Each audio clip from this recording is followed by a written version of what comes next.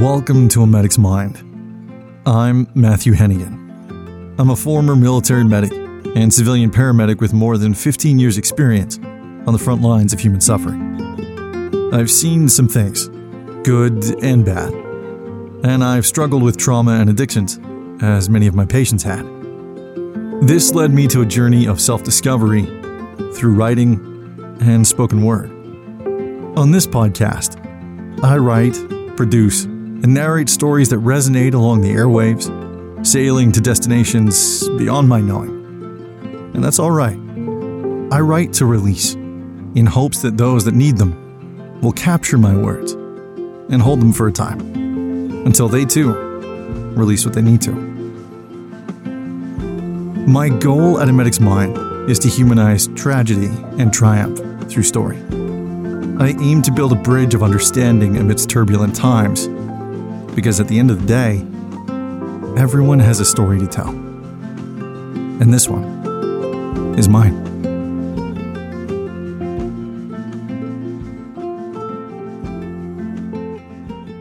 Hey everybody, welcome to this episode of the A Medic's Mind podcast, the fabled fire episode. I don't know why I made such a big deal out of it. It's an episode like many others. It just took me a while to put it together, and it was just, it was just by circumstance. Life was kind of busy, and I wanted to do certain things with this episode to tell a certain story. And it's a little late. This took place back in the summer. Man, this summer was wild. Fires everywhere, all around us. We were particularly fortunate in that we did not get evacuated this summer. We did not get put on alert or anything like that. We were very fortunate, but there were so many around British Columbia and around the lower Okanagan area here and the Shuswap that were not as fortunate. And with my experience of being evacuated back in 2021, and also having lived through another fire back in 1998, it gave me a humble sense of empathy toward these people and toward their circumstances. And it made me want to do what I always do and write down some thoughts and feelings because, with having post-traumatic stress disorder and having certain things that can trigger me, still learning some of my triggers, even now, this many years later, the summers can provide a unique challenge. And so the way I face a lot of challenges these days, the way I face a lot of, obstacles and trials and tribulations is by writing. And so that's what I did. I wrote a story about the fires, and I decided to put it to voice as I often do, as I find that that medium is the easiest for me to share with you guys. So the title of this podcast is Ashes to Empathy, A Journey Through Fire. And it's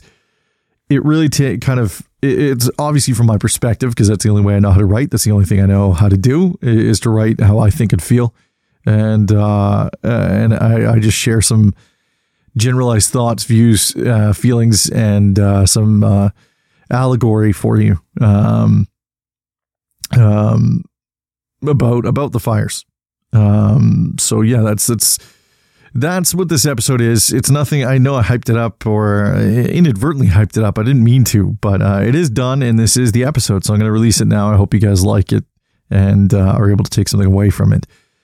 If you are so inclined, there are many organizations out there that help disaster relief and also help toward those affected by the wildfires. If you are so inclined to look any of them up, please feel free to do so. And if you have the means to donate whatever you can, I'm sure that would be very appreciated by those that are in need of it.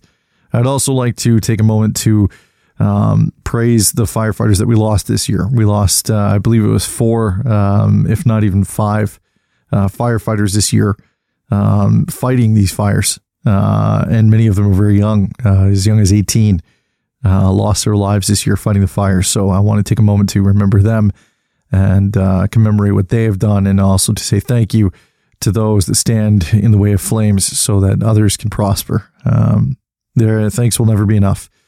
So with that, be well, be safe, and above all else, keep talking to each other. This is A Medic's Mind.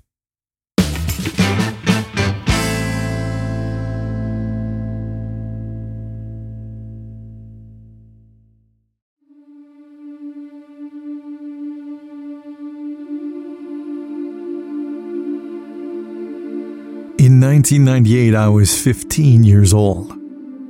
I had no clue about the world, how it worked, or what truly lived beyond my bedroom walls.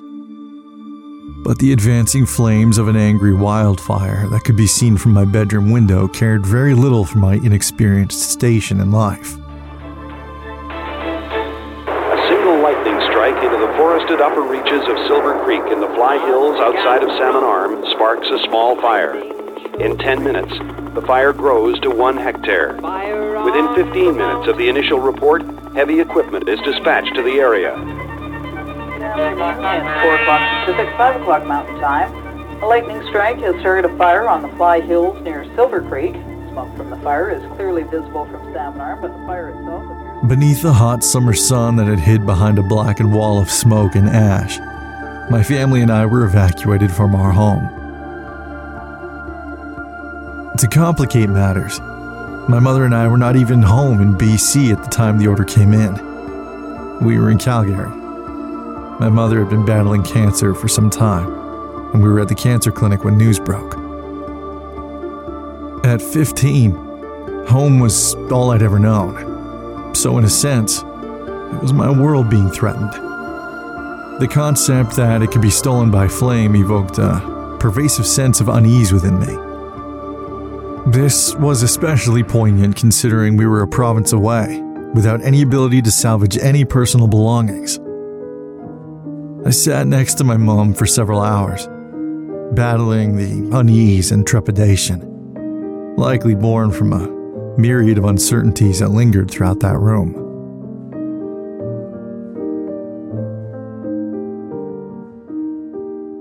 As it would come to be, blissfully so, our home would be spared, and we would be allowed to return.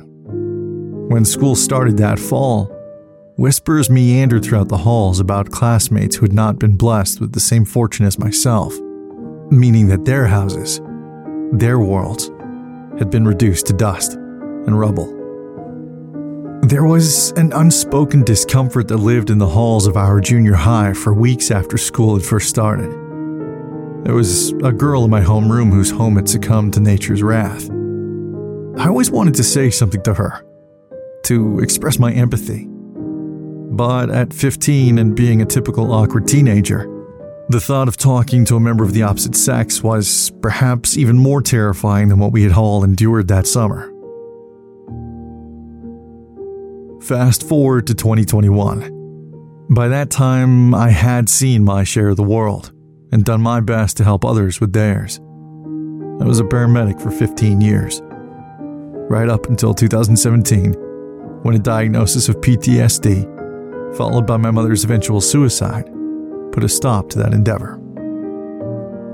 Despite my travels around the world, I found myself back home in beautiful BC, and on a black August night, a knock came to our door.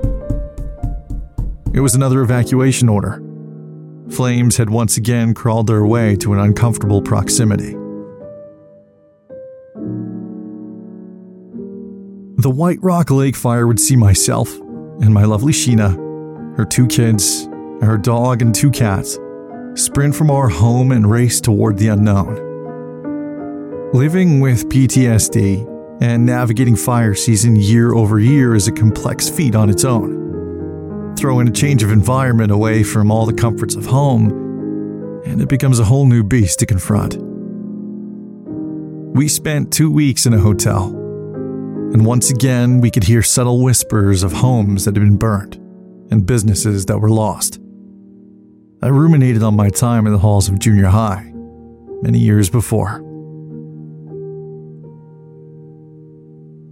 By the grace of whomever, or whatever, our home was once again spared a desperate fate, and we went home. Learning learning of so many who will not be as lucky this year breaks my heart. I am still in possession of the most generic and unremarkable physical features, but I am no longer too insecure to voice that I am so sorry for your loss. There are no good words, so I won't pretend to have any. Just know that you have my heart, my sincerest empathy, and those battling through, those on the front lines, you have my eternal gratitude. My whole world has grown much larger than a bedroom with 4 walls.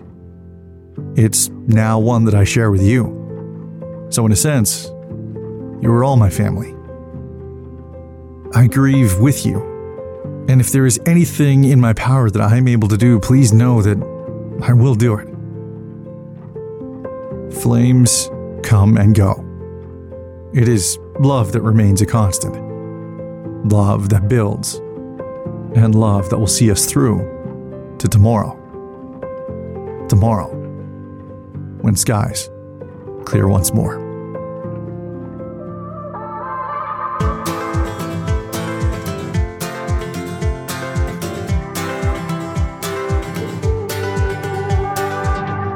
Running wild, nothing to lose. Do you remember the innocence of youth? Butterflies in summer skin, lightning exploding through. Roller coasters in your veins. Do you remember the never-ending days? Every crush you ever had burned in your DNA. With a sparkle in your eye, forever young. Every moment, this is life, take it as it comes. Jump up and reach for the stars, having no regrets, forever and ever, always young. Forever young. Forever young. Forever young. Forever and ever, always young. Traffic jam, those bills are due. Will you remember the innocence of you? Fireworks inside your heart, sunshine still bursting through. Every breath from here on out makes you remember what life is all about. Buckle up, enjoy the ride. Hold on, it's here and now. With a sparkle in your eye, forever young. Every moment, this is life, take it as it comes. Jump up and reach for the stars, having no regrets, forever